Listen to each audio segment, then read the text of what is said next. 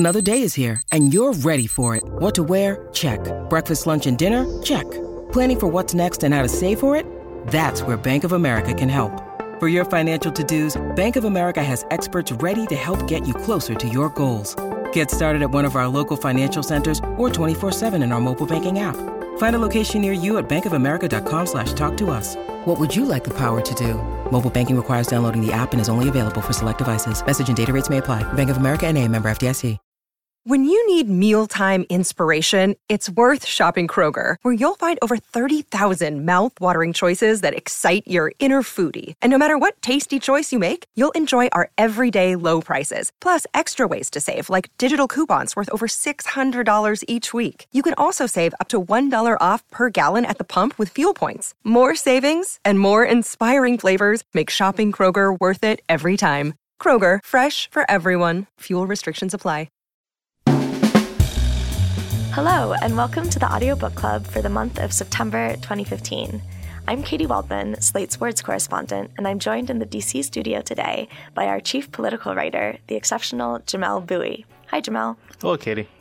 And we're really lucky to have the brilliant writer, critic, and Audiobook Club stalwart, Megan O'Rourke, calling in from London. Hi, Megan. Hi. We'll be talking today about Ta-Nehisi Coates' Between the World and Me.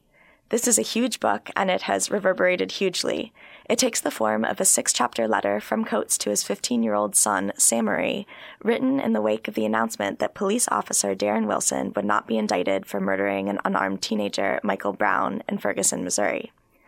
I'm going to quote a bit from Jack Hamilton's lovely review in Slate.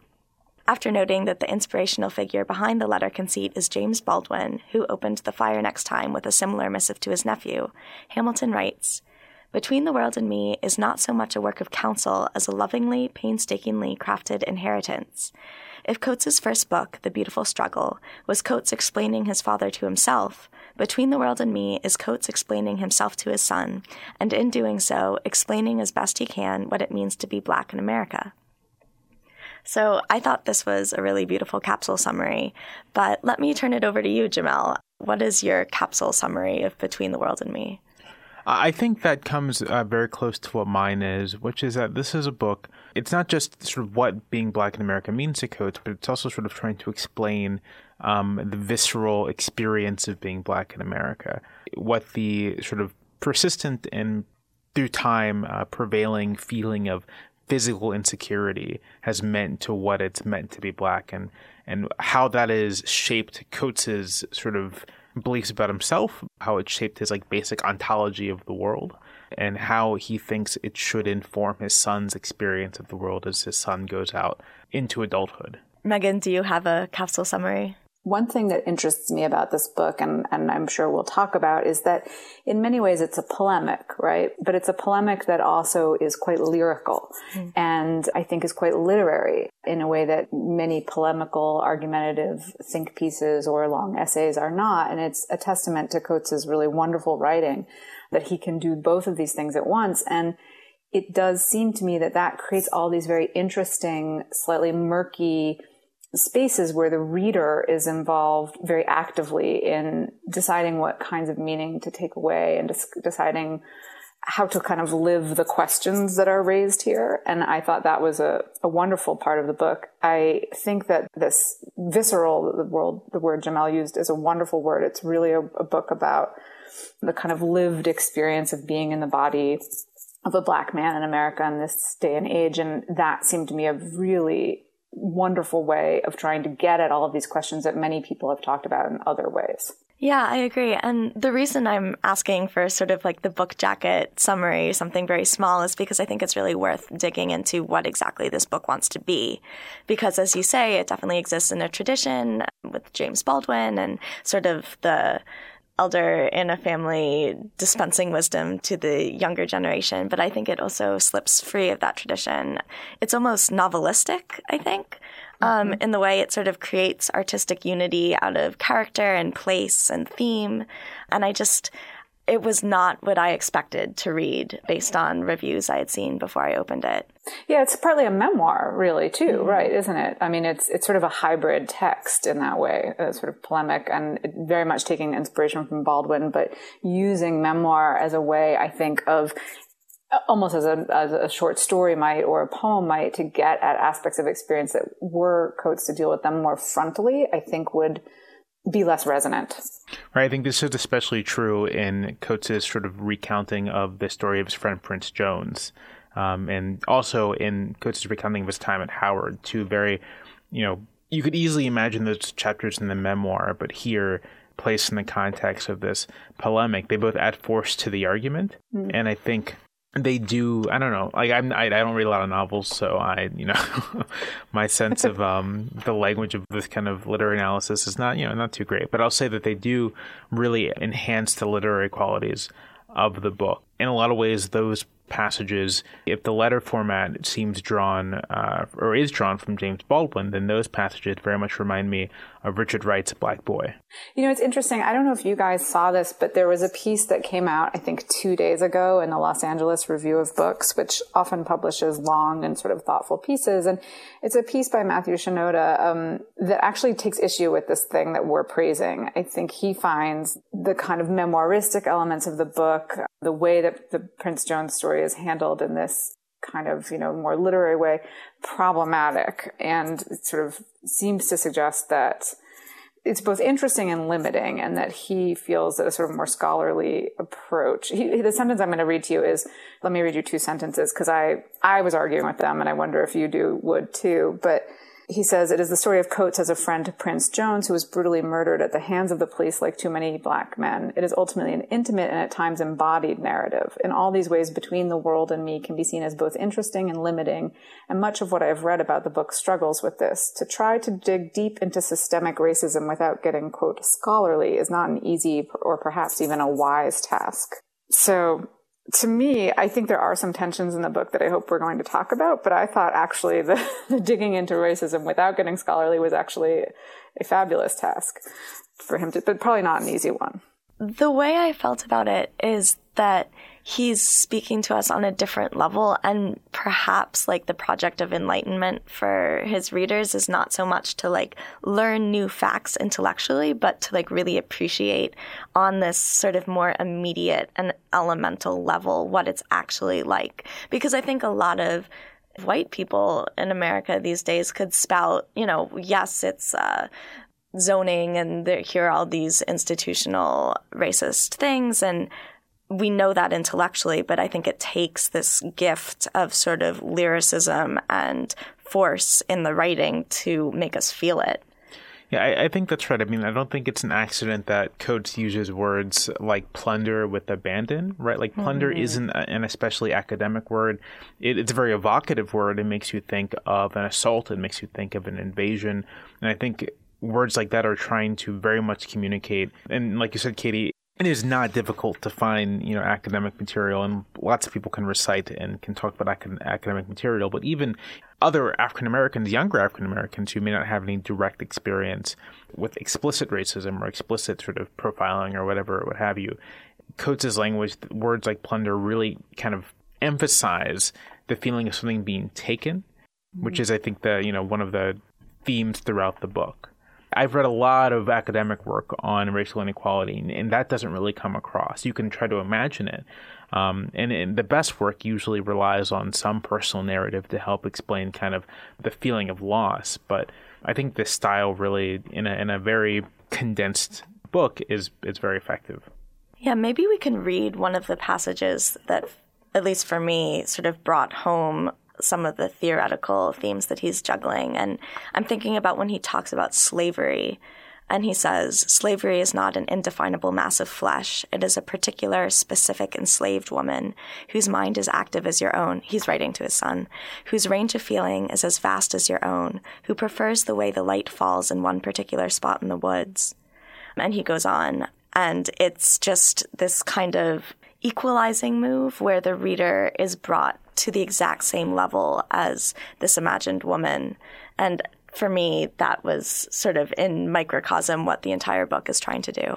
I'll say, as someone who is in the middle of doing a project on slavery, part of our project is precisely to capture that, right? To capture the physicality of being enslaved, of being subject to this kind of brute force, and to remind people that so many of these stories of Jim Crow, of slavery in particular, are stories that we actually cannot tell because the people who experienced them could never communicate and never had a chance to tell their stories, and that these are real people who are now kind of, in a real sense, obliterated from history because of their station, and that is important. I think that there is this way in which this trope of thinking about the body, right? He says to at one point to his son, what matters is our condition, what matters is the system that makes your body breakable.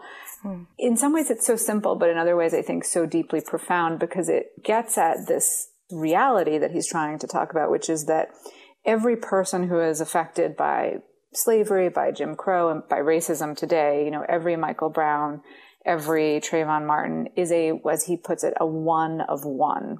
And I think that, again, the kind of visceral nature of this book is so important because as human beings, we have a very pernicious and problematic ability to kind of rationalize the way things are.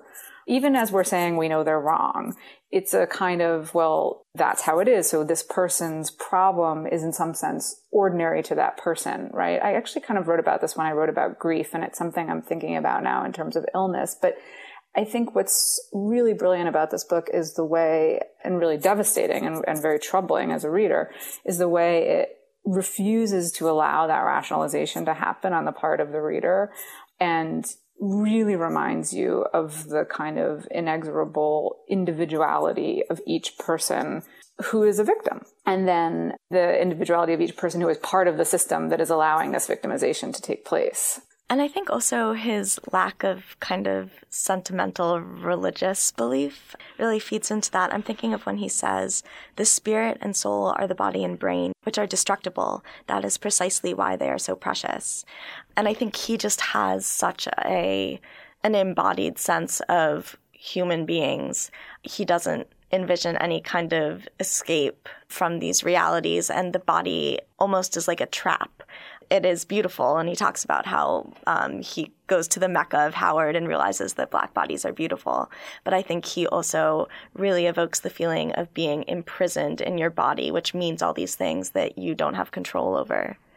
I wonder if there are any passages that either of you want to linger over for a bit. There are definitely some I'd like to, but I have a couple of questions that I thought might be really questions I have and questions I would love to hear your thoughts on, Jamelle, too. And so one question I have is about what seems to me sometimes to be a tension in this book. And I want to be careful about offering any kind of critical responses or even questions or pointing out tensions, because in some ways it seems to me that one of the accomplishments of the book and its point is to prod all readers out of complacency and to kind of make us struggle, which is a word that's really important in the book. But I think along the way to doing that, it raises lots of issues around which there seem to be some tensions. And I wonder what you guys think and if you agree. But one is this question of the relationship between the essential and the cultural that he spends a long time and in different ways comes around to. And a part of the book that I thought was really powerful was his description of being at Howard and talking about his education and his own kind of sentimental education in the sense of how his thinking changed, and how there was this moment when he was dabbling in Black nationalism and kind of thinking of Blackness as something transhistorical and transcultural, and then this moment when that changes for him. So I guess part of what I'm interested in this book is this way that he really wants to remind us that the way we think about race is really culturally constructed, right? He has a wonderful line that says, race is the child of racism, something like that, right? But then at other times, he has these very powerful statements about American history that seem almost essentialist, like that great line that's very famous that is really stirring, which he says to his son, here's what I would like for you to know. In America, it is traditional to destroy the Black body. It is heritage, right? Which is a very sweeping statement, and I think is meant to make us really evaluate how broad does that go? Does that include, is that true for every American? So these are questions that I think maybe especially as a white reader, but maybe a white reader and a Black reader come to this in questions from different sides. But I think these are questions that the book is demanding that we try to grapple with. And I was very interested to hear your relationship to it as you read. Does this make any sense? It does. Thinking of those two that questions, or those two ideas, I don't necessarily see them in tension, because I think in part he's making a historically grounded argument in literary language. There's a great book by a late historian, I think Edmund S. Morgan, called, and I always mix up the order of the words in this title. So listeners, if I get it wrong, I'm sorry. But the book's either called American Freedom, American Slavery, or American Slavery, American Freedom. Yeah. I think it's the latter, but I always get it mixed up. Most of the book is about colonial Virginia and kind of the particular social and economic and political developments of colonial Virginia from the arrival of English settlers to Jamestown to about like the early 18th century. It's very dry. But the final third of the book very much deals with the development of African slavery. And one of the things that makes the book really revelatory and important is that Morgan basically traces what Coates describes, that the system of enslaving Africans produced the idea of race. And it wasn't that Africans in the New World were enslaved because they were black. They were enslaved for a variety of reasons, many of them quite explicitly political. But in their enslavement, their enslavers began to create ideas of why they naturally needed to be there. And so over the course of the 18th century and other sort of academic work, you really do see the development of what we would call racism, both as a political system and as a system of ideas about Black people and Native Americans. Something people have critiqued the book for, and I actually wouldn't, is the fact that it doesn't offer out hope, right? It kind of explicitly remains in the struggle. And some of the most powerful moments, I thought, were moments where he talks about the fact that maybe nothing will change and that maybe this is how things are. And I guess that is the question I have is there a tension in the book between the very powerful alertness to the historical construction of race in America and the particular ways that race got constructed as a heritage in America, and its kind of reluctance, which I, again, would say I found very powerful, to sort of open outward into a possibly different future. I see what you're saying. Okay. Do you know what I mean? Yeah. I see what you're saying now. Yeah. Now, I actually didn't really experience that. I actually experienced that as a powerful part of the book, though maybe there were a few specific textual moments where I had questions, which we could talk about. But I think a lot of people have experienced that as a tension. Right. And I just wondered what you two thought. That tension is there. And I do not think you can sort of look past it. And I think it's... Yeah. This is a point where I disagree with Coates. And I disagree with Coates because, in grounding things in sort of history and academic history, it's a way of emphasizing the extent to which things like the construction of race are entirely historically contingent. It didn't have to work out that way. It did, but it didn't have to. Mm-hmm. And it's worked out that way since then. That's what I think Coates means when he says that the destruction of the Black body is heritage, that at every stage of American history, Black bodies, I prefer the term Black people for various theological reasons, but destruction of Black bodies or Black people, always it goes into the maw, whether it's slavery, whether it's Jim Crow, whether it's today's mass incarceration. Just like Black people are the first into the maw, into the Sarlacc pit housing segregation of history, I suppose. At the same time, the future is unknowable. And the fact that the future is unknowable should, I think, encourage a bit of epistemic humility about the future. That if everything is contingent, then that also means the future. And hope in this sort of recognition of contingency isn't kind of a naive longing. It's a recognition of our fundamental humility in the face of the unknown. That because we do not know, therefore we have grounds to hope. And that's where I disagree with Coates. I think a professor of mine wrote a great critique that was published at The Atlantic, and he describes Coates' view as seeing white supremacy as not just a historically contingent part of the world, but a ontology in and of itself. That white supremacy is something that shapes reality, past, present, and future. And then if that's the case, then there is no grounds for hope. But I do not think that's the case. So I would strongly push against that. Look, I tend to think that way too, but then I started to think, God, am I just a naive person, right? I mean, I think this is the power of his writing, that he does make you question, are some of the things you want to believe naive? Are they, a way of, as he puts it, having a hall pass through history, right? It's a wonderful line. I started wondering, and I wondered if either of you did, that, he opposes hope and the struggle. And at various points he says, perhaps struggle is all we have because the God of history is an atheist and nothing about his world is meant to be. This is not despair. These are the preferences of the universe itself, verbs over nouns, actions over states, struggle over hope. And I ended up coming to a reading which may be over elaborate, where I thought, well, part of what he's trying to do explicitly is not offer prescriptions or answers so that the reader is left in that state of struggle with these terrible questions and terrible inequities, right? And that maybe part of the point of the book is to kind of activate that in you. I was a little bit bewildered by that passage just because the way I saw the division he was drawing was sort of abstract versus concrete. And he seems to be coming down on the side of the concrete and the verb and the action. But I felt like this book sort of lived in a world of sort of amorphous ideas and myths being sort of rifled through. I mean, for instance, he has these sort of charged words, the dream, the struggle, and the meanings morph. Like, they seem very fluid to me. And I almost felt that, like, the beauty of the language was like a mini dream in itself, in that it was easy to sort of lose yourself in the texture of it and the rhythm of it, and sort of be borne away and not struggle with what he was actually saying. Or maybe that was just a peculiarity in the way I was reading it. But I would have to wrench myself back to a more intellectual understanding of what was going on and say, oh, when he talks about losing his body, here is how he got from point A to point B to point C. The passage you say, Megan, the God of history is an atheist. I think that's in part an explicit repudiation of traditional narrative about basically Whig history about Black people, right? That, like, we shall overcome, the arc of the universe bends towards justice. I think Coates is really trying to hammer on sort of the non-inevitability of time and of history of human life. That there can always be a dark ages, and there's no guarantee that we're ever going to come out of it.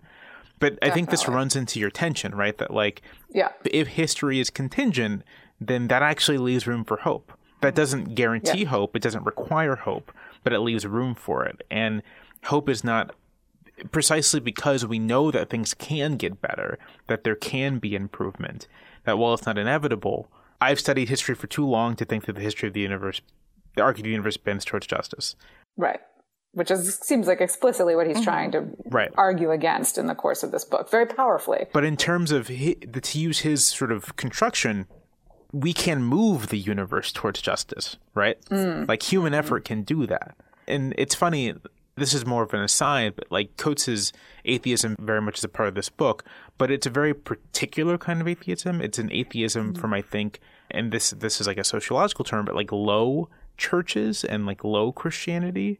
And in the world of like academic Christianity and academic theology, you see forms of the religion that are actually quite conducive to what Coates is saying. And it's just, as someone who studied that stuff, it's kind of funny to me that it's at once a kind of atheism, but not necessarily, it's not necessarily in opposition to what Christianity is in sort of its million different forms. Do you think we can offer a compromise here and say that in this book, hope is disguised as anger?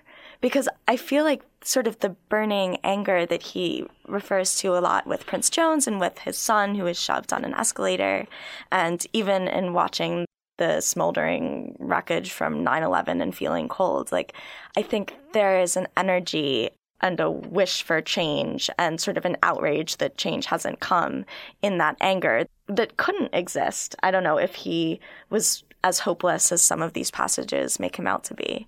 I don't know that I would say that, but what I would say is that I think what he is explicitly trying to do is create a new vocabulary around some of these questions. And that vocabulary is this idea of the struggle, because hope can be co-opted in the same kinds of jingoistic ways that 9/11 was co-opted, right?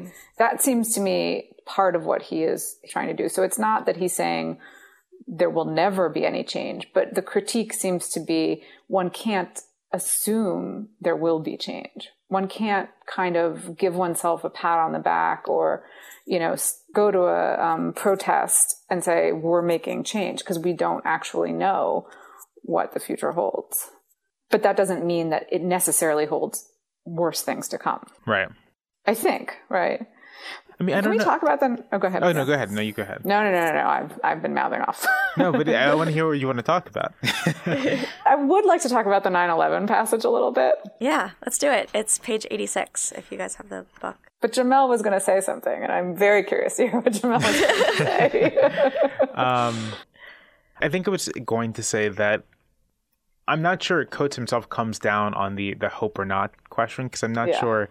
Exactly. Just in reading the book, I was never sure if he was conducive to hope as a live possibility, or if it was written out entirely. And in that sense, it's not clear what the struggle is. A struggle just the struggle for living your fullest life in spite of all of this, which doesn't necessarily mean you have hope for kind of the macro future. You know, Katie, you mentioned earlier that you weren't sure in terms like the dream, for instance, were kind of amorphous at times. I read the dream as mainly being kind of America's national myth of, or rather white America's national myth of sort of innocence and goodness. And you get the sense reading, especially towards the end when he kind of almost as an aside says that the dream is also leading us to climate disaster. You get the sense that he really has no hope, that like America, he believes American society is so consumed with its belief in its innocence that it is unable to actually face its vulnerability, face its occasional evil, face its history of plunder, face its history of having taken this country from, Native Americans. Come to terms with the fact that the United States is a country like any other. Mm-hmm. Although, interestingly, he also says that he's going to hold America to its exceptionalist self-identity early on. Right, so he says part of this is about me trying to hold America to that, to that belief in itself. Also, it goes back to the question of essentialism, because it seems like in his heart of hearts, he's thinking that this beautiful myth that we've woven for ourselves, or the idea that America occupies this hallowed place in like the pantheon of countries, like it's all contingent. It doesn't have to do with what is actually in the fiber of America. And so it's another one of these totally contingent systems that has nevertheless become inviolable and has shaped everyone's lives in these really powerful ways that he despairs of ever breaking. And I guess that's why I keep drilling down on anger and frustration, because that seems to be the logical response to the tension that, Megan, you were talking about, where you have something that's totally arbitrary and doesn't have to happen, and yet it does happen, and suddenly it's unshakable and you can't lose it. And it's just so unjust and so frustrating that this non-inevitable thing has like assumed the force of inevitability. Yeah, and to go back to the dream stuff that you were talking about, Jamel, I mean, one thing that I thought was really fascinating rhetorically about the use of the dream is that a lot of the examples he used about the dream were from television. And he was talking about the dream in terms of race, but of course there are many kinds of citizens in America who are not part of the dream for all sorts of reasons, right? And poverty, illness, etc.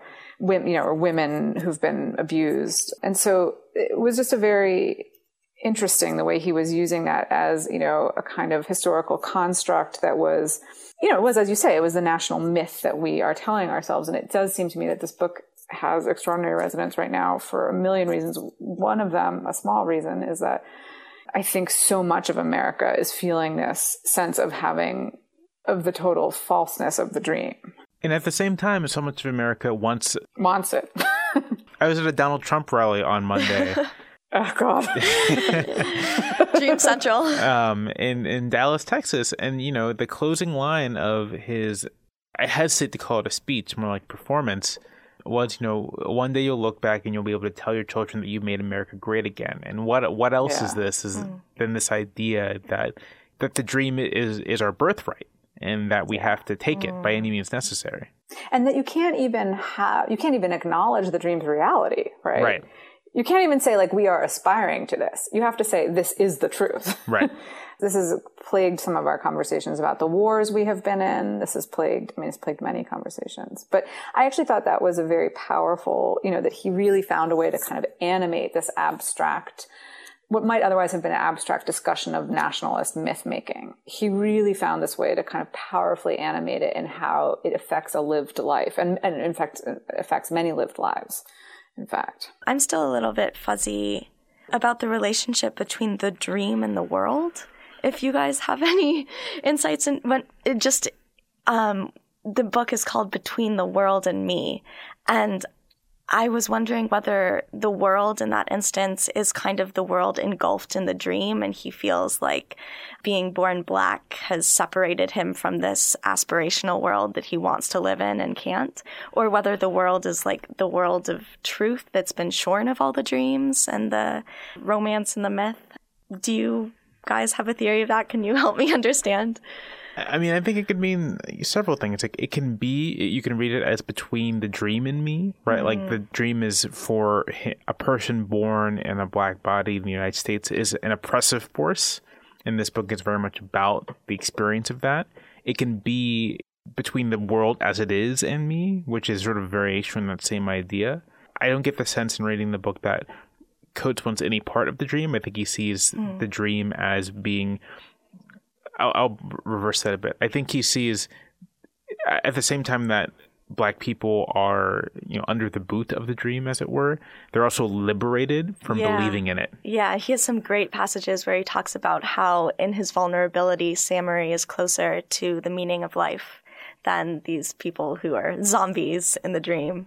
He says, I would have you be a conscious citizen of this terrible and beautiful world. And he talks about how, any person or group who has experienced some of the kinds of things he talks about here have a very firsthand understanding of the perniciousness of the dream. Between the World and Me is, of course, from a Richard Wright poem, right, of the same title, which I've read long ago but meant to reread before. Yeah, I took it as maybe that which gets between the self and the world, that because there's a big part of this book that we haven't talked about. A very interesting part about it is about Paris and about going to France for the first time, and about how traveling abroad seemed like this kind of frivolity almost, which to me was one of the moments that really powerfully illuminated some of what it was like to grow up as Coates. Because, I was never able to travel till I was older. My parents didn't have a lot of money, but I always desperately wanted to, right? And so to realize, okay, there's a position in which you feel like this, you would never even want to do this because it just seems so frivolous, was a really powerful moment. But anyway, he ends up going to Paris, and he has this experience of being there, and sort of an almost like erotic experience of realizing the whole world is there. The whole world is out there, and kind of feeling... And this gets expressed in relationship to his son, feeling like a certain sorrow that there was so much he never was able to kind of conceive of doing or experience, or so much he didn't know until later in life because of some of the ways that he grew up. And so that's a really why did I start talking about Paris? Sorry, I've had a really long day. Well, no. I think it's also, his wife goes to Paris first, and she's sort of his portal, and he says, I can't imagine why anyone would travel. It's like blowing your rent on a pink suit. And then I found this so powerful. She comes back with a collection of photos of doors. And every time she's seen a big, beautiful door in Paris, she has snapped a photo and made it into an album, and she presents it to me. And I love those doors because it made me realize the eyes seeing the thing in the world makes such a difference. And there are people who, and I think Coates wants to say, there are white people who are born feeling like masters of the universe, and when they see a door, they see an opening, they see something that they can pass through. And there are other people, and he wants to say Black people, and I agree with him, he makes this case incredibly powerfully, where they see a door and they see a barrier, they see something that's always shut. And it seemed like such a moment of revelation for him, where he realized, no, I can see what's beyond that door, I can open that door, and then he decides to go to Paris. And I love that. But he also has a bit of caution about that too, because he again, as almost an aside, says, there's a French stream too, right? That there are bodies that have been thrown into the maw for the sleepers in France as well. Well, this is, I think, one thing that's so really, really wonderful about this book is the way that the reading of the book, he does a very, very delicate thing, which is he takes you through different stages of thinking where you think he still thinks something, and then he modifies it, right? So, you first get to Paris and it's kind of like, oh, here's this world in which race is not constructed the way it is in America. I am not on the other side of a narrative in exactly the same way that I am in America, and it's liberating, right? He experiences it as a kind of liberation at first. I think that was why I was bringing up the world, is sort of, here's the world, I'm starting to be able to experience it. And then very soon on the heels of that is the kind of realization of, no, in fact, there's a different kind of narrative here. And he talks about the Algerian cab driver that he and his wife have, who says something, about the difficulties of being in France. And I think this is one reason whatever questions I have about aspects of the book, one reason I so appreciate this book is that in a kind of milieu in which so much argumentative thinking can be kind of simplistic or just so bent on making you see one way, I think something he's really good at is saying these things are really complicated, and one answer might look like the answer at one moment and another answer might look like the answer at another moment, and we are still sorting through how to think, how to struggle these questions, struggle through these questions. Okay. Well, want to do this now at the 9/11? Yeah, let's 9/11. Who brought up the 9/11? Megan, was that you? 9/11. Do you want to read the passage? Yeah. Well, yeah, I would just say, I think there's, I was talking earlier about this quality of the book that I really appreciate, which is the way that he brings something up and talks about how he thinks about it in one way and then changes how he thinks about it later. And actually an example of that is the horrible, Saul Bellow line, who is the Tolstoy of the Zulus, right? And he has a wonderful series of kind of riffing on how, how one might respond to that question, that abrasive and horrible question. But so a moment that I wonder about in terms of that is a moment that he talks about 9/11, which is of course a moment that David Brooks brought up in his much reviled column, which we can also talk about. I'm not going to read the whole thing, but he famously says, that evening I stood on the roof of an apartment building with your mother, your Aunt Shauna, and her boyfriend Jamal. Everyone knew someone who was missing, but looking out upon the ruins of America, my heart was cold. I had disasters all my own, etc. I would never consider any American citizen pure. I was out of sync with the city. I kept thinking about how Southern Manhattan had always been ground zero for us. They auctioned our bodies down there in that same devastated and rightly named financial district. And he goes on and he says, I could see no difference between the officer who killed Prince Joan and the police who died or the firefighters who died. They were not human to me. This is a very powerful and very provocative passage, I think, for the reader. And I think the first time I read it, I had this very visceral reaction of incredible discomfort with it. And I think this is part of what David Brooks gets at in a very, what I thought was a terrible column. But the more I read the book several times, the more I thought, this is, again, one of the things he's doing is trying to kind of enact a feeling in you that complicates your view of things and then maybe is not exactly, there is a past tense here, right? So one of the questions I have is is he still feeling this way, or is I could see no difference between the officer, is that a past tense that is very meaningful? And, because the passage is so provocative, it forces you to think about it. And it made me really think that part of what he's getting at in this book that is really worthwhile, but also very troubling, is that the wrongs of racism, there's several kinds of wrongs here. One of the wrongs is just that racism is wrong, right? It's just deeply wrong.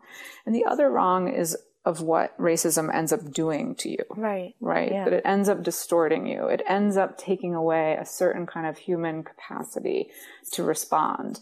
And, we see this in victimization, like sexual abuse victims too, right? Or other kinds of victimization, that really it's important to understand how deep the wrong goes. And part of the wrong is not that he's wrong to respond this way, but that it's wrong to have a society in which you end up allowing some of the citizens to feel, looking out at it, that some people are not human. Yeah. Right? Because of course, when we mourn, it's not because we're mourning purity. We're mourning something about humanity. But to be disenfranchised even from mourning is a very powerful, I just think this is an incredibly complex passage. But then sometimes I think maybe I'm reading it, the wrong way. But to me, that's how I end up reading this section of the book. The very simplistic response I first had was a sort of conversation with myself where I said, oh, this is horrible. I mean, these are people who are dying, and he he doesn't feel for them. And then I thought, well, racism is horrible.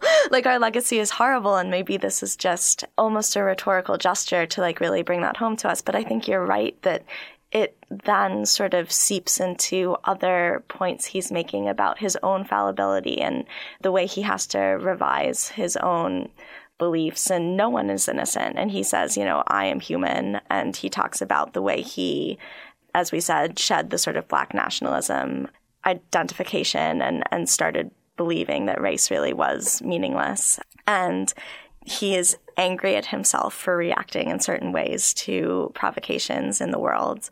And I think you're right. It's a passage that's doing a lot of work, and you have to struggle with it for sure. Jamel, I wonder if you have any. It wasn't something I was horrified by necessarily, because I can very easily imagine feeling that way.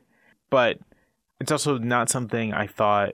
To me, it read like something he was recounting from a previous version of himself, and not. Yeah. And I'm totally willing to let people have those kinds of feelings and those kinds of emotions.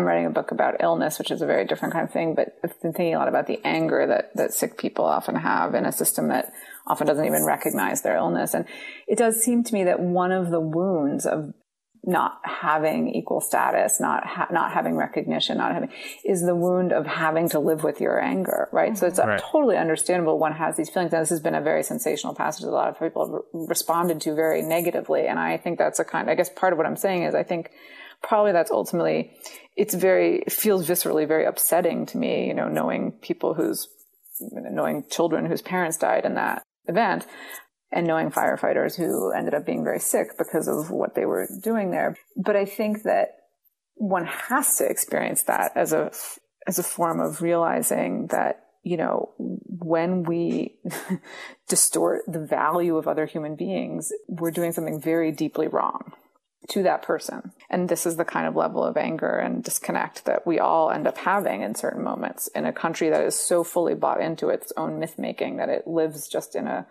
reality that is not a reality. Yeah, and I think it's incredibly brave of him to, in the same way that he is willing to live in the disquiet of not having set values that he always returns to for meaning. Like, he lives in the damage of these systems, and he doesn't deny the anger or the distortion. He he lives in it, and he makes you live in it too for a little bit. So Jamel, for you, the lack of hope was a problem in this book.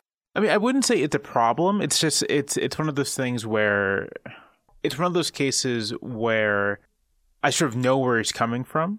So like, I'm not reading, and sort of, I know a persistent critique of Coates that he doesn't offer any concrete answers. Like his most recent piece in The Atlantic on mass incarceration doesn't really come with any solutions other than kind of gesturing towards things people have proposed. And for me, I'm not one to want someone to, I don't feel the need in someone having to both be descriptive and normative, right? Like I'm more than happy just to read someone where they are. And so here I understand that Coates does not believe in hope as like an organizing property of the universe. Neither do I, for that matter. And so I'm you know, it doesn't trouble me that he's very much pushing against the notion that it is. What troubles me is more sort of like an implication of his argument, right? That like, if history is if everything is contingent, then really everything is contingent, and that includes the possibility for hope. And so admitting, like, acknowledging contingency on one hand, and then closing it off on the other hand, seems to me to not be the right approach. Although I see why the approach was taken. I really appreciate that, because I think it helps me find the language for that tension that I was feeling I was struggling with a bit as I read the book. But it's not, again, that I wanted like some jingoistic program of hope. And like you, I would really defend this book making the choices it makes to not offer kind of answers. I actually think that is, for me, a profound source of its integrity and power, and the way that implicates me as a reader, I really thought was just extraordinary. But you've really kind of identified something that it was there sort of burbling under the surface for me, which I just think is a tension. The fact of the matter is that, like, well, there are lots of people who offer answers. Yeah, exactly. I mean, there are lots of answers answers in the world, and there actually are not enough people asking penetrating questions. Yeah. I have a probably not so penetrating question, but I did notice that Jack Hamilton in his review says this is a book written for white people more than black people. And then Ta-Nehisi Coates has come back with, I really don't care what white people think of this book, which is great. And then there's like David Brooks, who apparently believes that the book was written for his personal edification. But I was just wondering, who do you guys think this book is for? I take Coates at his word when he says that the book is for his son. I think the book is also a great representation of what black maleness feels like. I think there are elements of that, important elements, but there are just elements of that that also find parallel in the lives of black women. And beyond that, I do think it is for Americans writ large. I think the book is very much a book that ought to be read by, people who call themselves Americans, who are invested in the American idea, because it is illuminating, and it raises important questions about what exactly it means to be an American who exists at the bottom of the caste system, and what it means in sort of a oblique way, what it means to be an American at the top of that caste system, and what do you do about it? Yeah, I think I love that answer. And I think I was really thinking, I had just written something about Gwendolyn Brooks and her movement into the Black arts movement, which a lot of white critics at the time, found very distressing, right? That she was abandoning, the wonderful qualities of poetry and craft for this polemical, political thing. And anyway, I was thinking about his answer, which, by the way, I think was a totally erroneous response to her shifts in her poetry.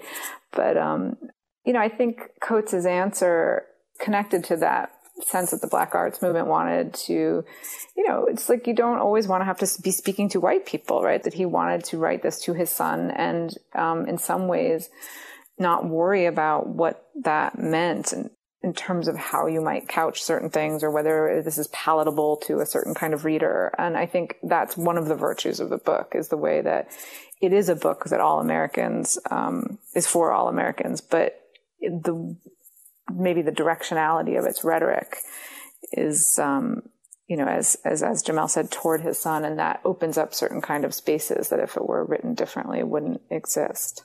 Well, I love that.